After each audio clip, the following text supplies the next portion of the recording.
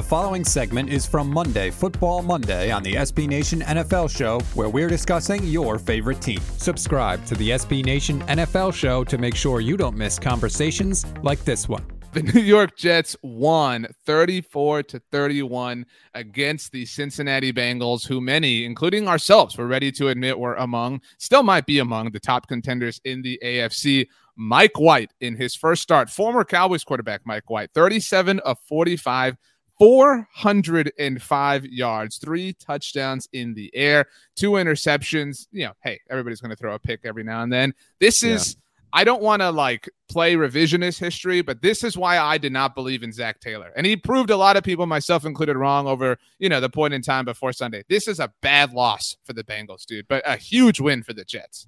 Well, it seems like the Bengals got a little too cute at the end here, where you have Joe Mixon in a lead, right? Mm-hmm. Run the football. I don't know why they were throwing it, and then you get the interception, and Mixon after the game goes, "We've got to get our team ready to go. Today we weren't ready. We came out flat. They wanted it more."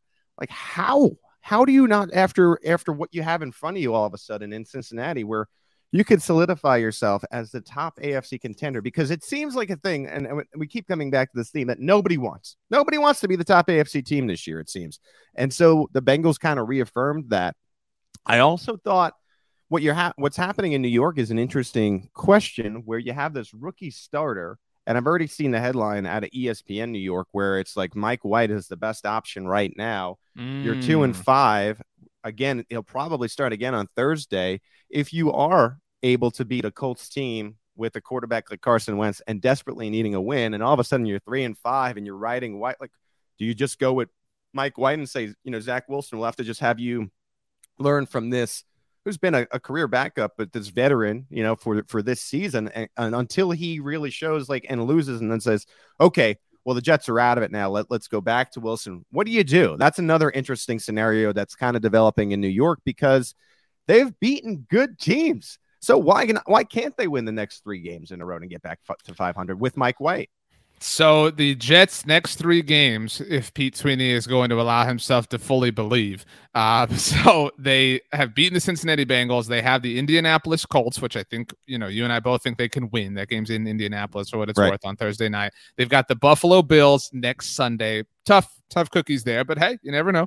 You're right. Nobody wants to win the AFC. And then the Miami Dolphins. And what's more, Pete, is after that, they have the Houston Texans, the Philadelphia Eagles, the New Orleans Saints now with maybe Trevor Siemian, the Miami Dolphins, the Jacksonville Jaguars. I mean, you're talking about a Jets team that could get to, 6 or 7 wins on the season. And I think that was the goal for Robert Saleh's squad, right? And it was a rough beginning, but it's not just Mike White. Michael Carter, shout out to RJ Ochoa for drafting Michael Carter in his fantasy league and believing I am a genius. Care about that. Yep. Michael Carter, 77 rushing yards and a touchdown on the ground, led the team in receiving with 95 yards receiving as well. 9 catches.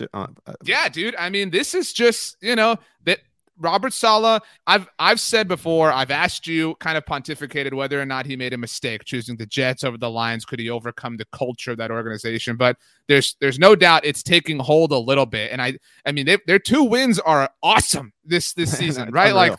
Unreal. If you just measure the quality of every team's wins in the NFL, they might have the best just with their 2 wins, so to speak. You can hear the rest of this conversation by subscribing to the SB Nation NFL Show wherever you get your podcasts.